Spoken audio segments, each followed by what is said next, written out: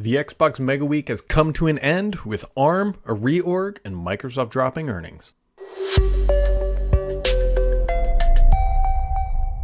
Happy Friday, friends! It is Friday, my friends. If you're new to the channel, new to this video, whatever, every Friday I do, it's like a wrap-up of what's happening in the world of Microsoft. Except this week, it is really like nutshelled, crunched into a little Neutron-style ball of Xbox content because there is a ton of it that happened this week, and there's really no other way to approach it. So, before we kick it off here, it's not a sponsorship read because this is what I do for a living, but my company and my team and my org specifically dropped a new app called Start 11 V2.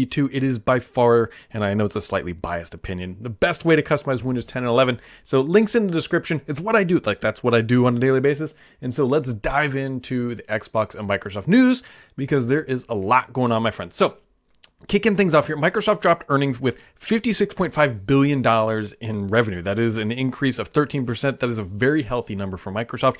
Even healthier is their net income was $22.3 billion, an increase of 27%. That is money that goes into the bank account, the dollar dues that Microsoft can reinvest for tomorrow or do something else with, like buy Activision sort of stuff.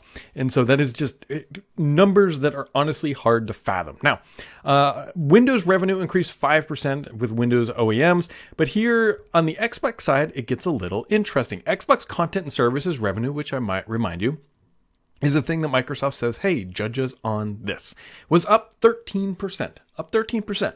Now, on the hardware revenue side, it was actually down about 7%. Now, keep in mind, this is comparing to same quarter, but last year. That's really kind of to be expected. First off, we've seen a little bit of price kind of clipping a little bit, maybe a little bit, not a lot, but obviously a year later, they're not going to be selling the same number of consoles at the same price point. So you kind of expect that. Now, we'll see what happens here in the holiday shopping season if they do slash any pricing at all, although we're not expecting it really on the Series X, maybe on the S. We will find out. We'll really find out. But there has been a ton of gaming content.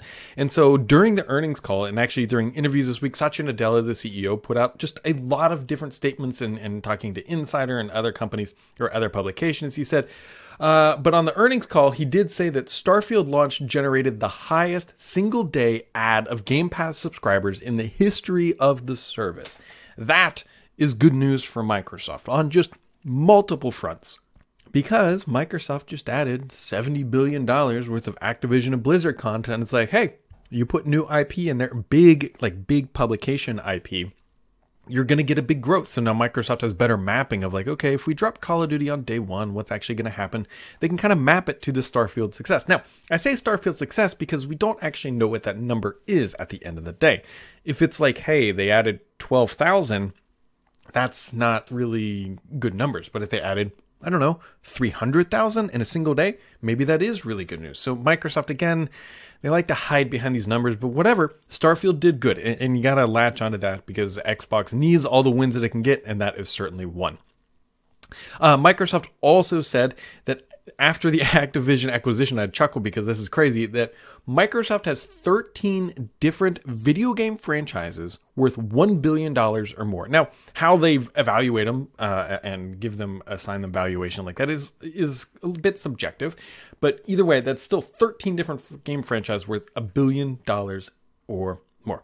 Now, there's just tons of other things that are going on here. So we also learned this week that Satya Nadella's compensation is once again tied to Xbox. Not surprising. They did change the metric a little bit. It's not tied now to strictly Game Pass growth. And again, it is being replaced with the broader Xbox and content and services revenue growth goal. So it's a 0.7% target, and they're trying to, 0.7% growth, and they're targeting 4.4%. So, also, Satya Nadella said this week, this is on the interview side, he said, the way games are made, the way games are delivered is changing radically, whether it is mobile or consoles or PCs or even cloud. We're looking forward to really doubling down both as a game producer and as a publisher. So those are just sort of the sort of Microsoft on the gaming side. Now, the interesting thing too, also on the mobile gaming side, I believe that it's north of 40 million people have signed up waiting for, I think it's Call of Duty Mobile Warzone, the next iteration of that. So it's like Microsoft overnight, by acquiring Activision, has become a gaming juggernaut with the 13 brands or 13 titles or entities worth more than $1 billion. Also some big things on the mobile side.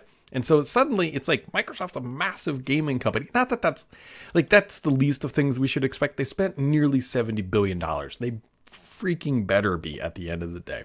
So other big things. Now this one is a super big deal.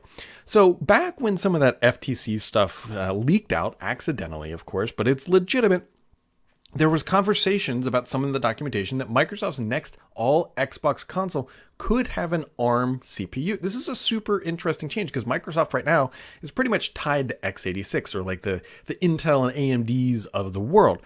However, my friends, so to keep this little nugget in the front of your brain, this week it also came out in a Reuters report, which I can independently confirm is accurate.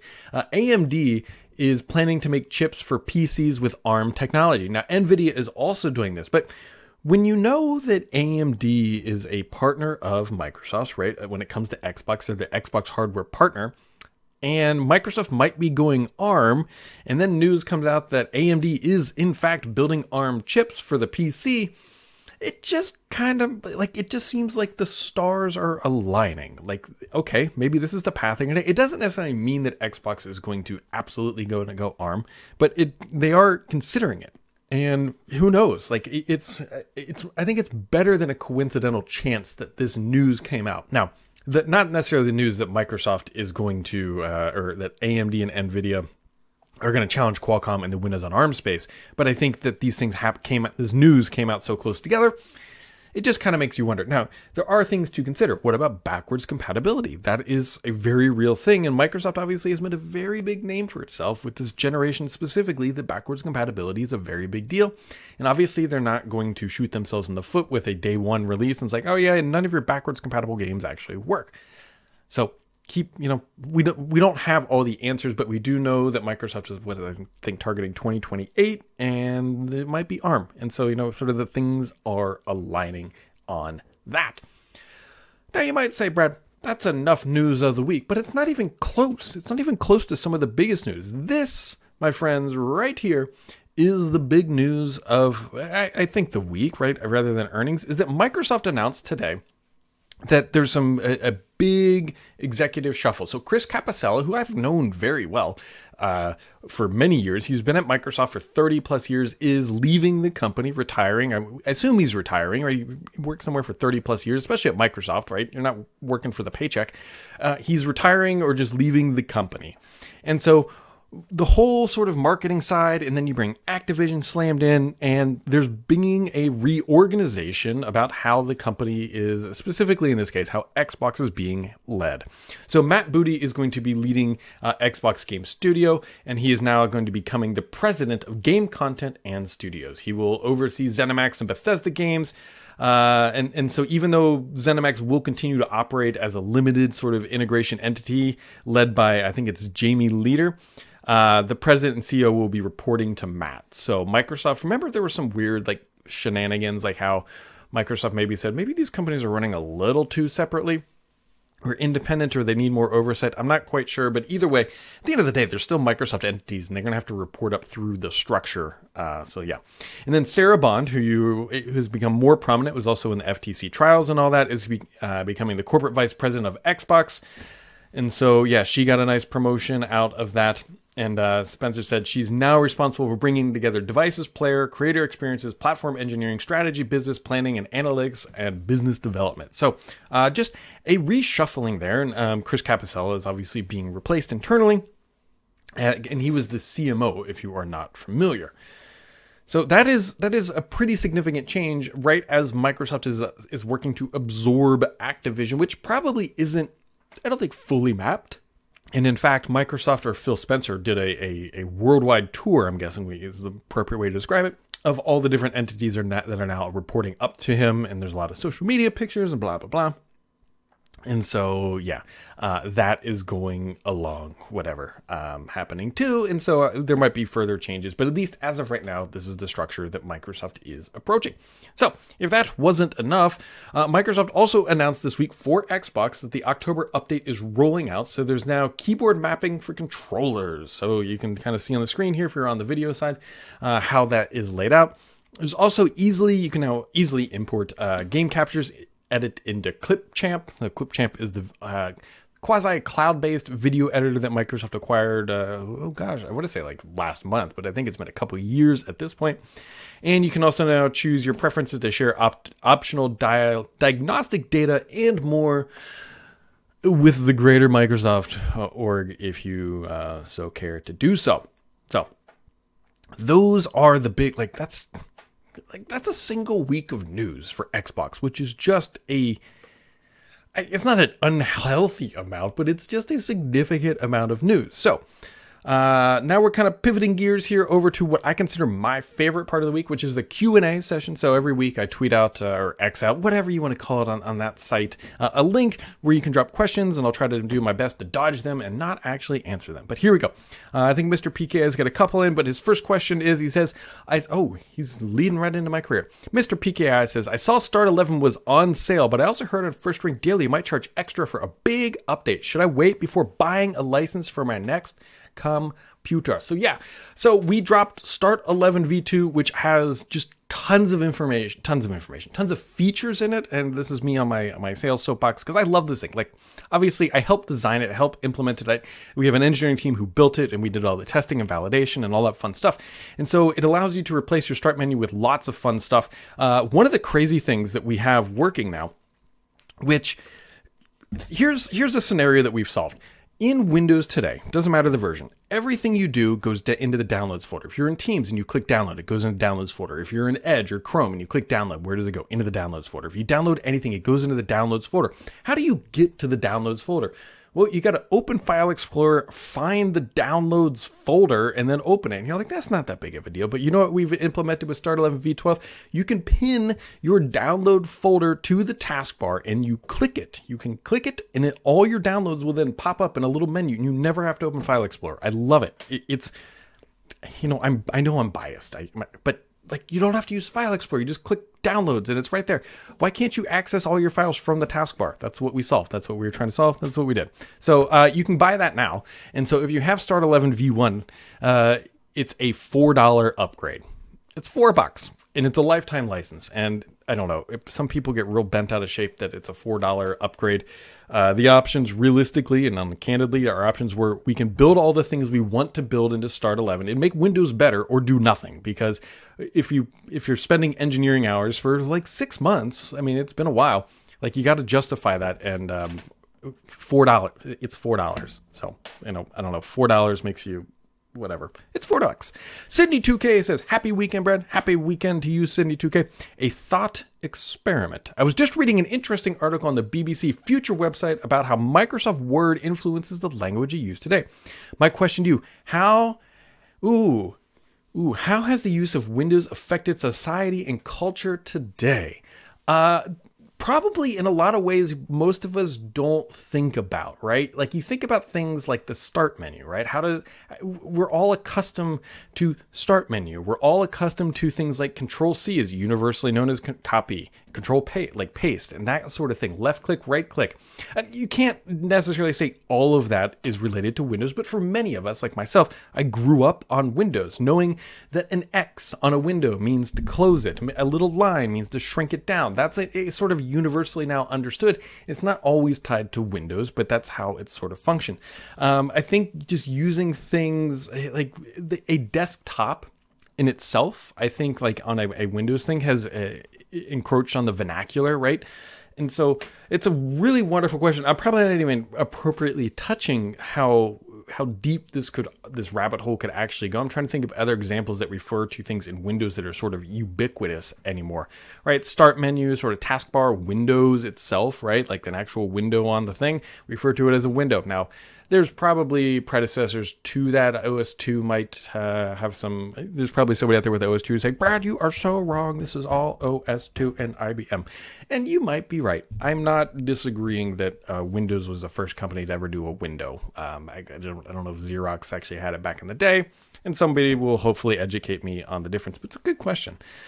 All right, Brother Nod says, I took 10 photos I'd like to make into one of the children's books for my kid. Are you aware of any AI that could easily edit them cohesively? ChatGPT won't do it.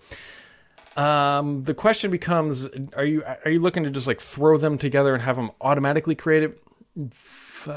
Google Photos has a feature, but I don't think it's going to do what you're going to do. So to answer your question, no, I actually don't know of an AI tool that will automatically throw them in and edit them in a smart way. The problem is, like, you can do it one by one. That is a known quantity. Like, you can remove backgrounds and that sort of stuff. However, to do 10 at once, I don't know. You could probably set up a Python script to feed it into an API like that removes the background or whatever you're trying to do. It's one of those things. It's like, what are you trying to edit? Are you trying to edit people out of them? See, now that would be actually interesting if there was an API. It's like, remove all the people, and then it removes all of what it determines is not the main character. There you go.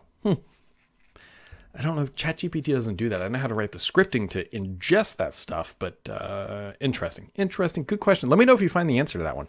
Will says, now that the Activision deal is complete and 343 Halo franchise has taken a hit, curious what you think will be the big name games that Xbox will have going forward. Is the Halo universe going to be taking a backseat to the other big name franchises? So it's a good question, right? Microsoft has tried to put Halo into the spotlight. I don't think Halo is going away. Someone's going to interpret this and saying, Brad says that Halo is dead. That is not what I'm saying. But Microsoft threw hundreds of millions of dollars at Halo Infinite, and we know where it all landed. Now that Call of Duty is like walking right on in to the Xbox studios, is Halo going to get knocked off its perch a little bit? I absolutely think that it will, right? Call of Duty is a premier premium title that generates billions of dollars in revenue. Things that Halo cannot currently do can be done with that type of a title. And I definitely think it will be pushed down, a little bit on the list of Microsoft's priorities in terms of Halo is the only hero title. That is no longer true for Microsoft. Mr. PKI says, with his second question of the week, what is your take on the Xbox and marketing reorgs? It seems like everyone is either a president or EVP or CVP is no longer adequate. There's definitely been title inflation at Microsoft. They've really elevated people who were like previous senior roles.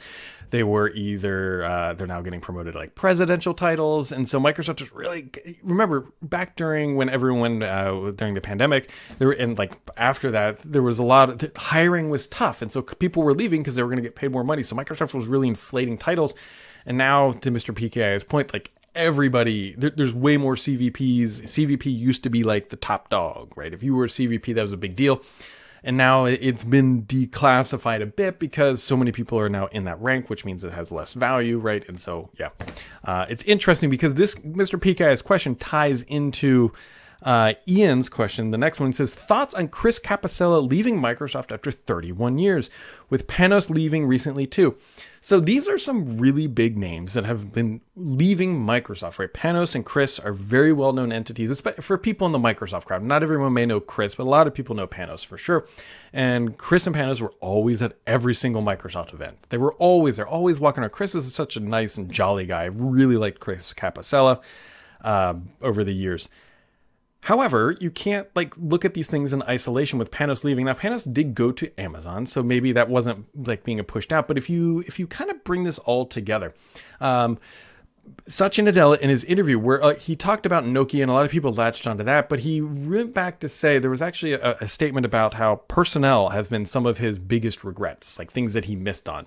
And so like you take that and like all these people are leaving, high level people, and Panos and Chris going out. I don't think Chris or Panos, I don't know. It's hard to say if we thought they got pushed out. Chris being there 30 years, nobody really knows except for Chris Capicella. And so I hope that he left under his own accord. I mean, Microsoft did $53 billion in revenue. If you're leading marketing and Microsoft's doing that well, it's hard to think that he was pushed out.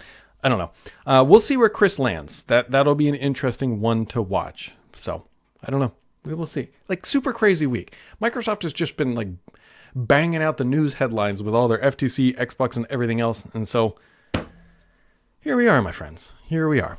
I don't know, wrapping it up. I just hope everybody had a good week. I hope you guys are enjoying life and that things are good. I'm not trying to be overly like optimistic or whatever. Just, I don't know. It's just been a good week. Make sure to keep it subscribed here because the only BS on this podcast is me.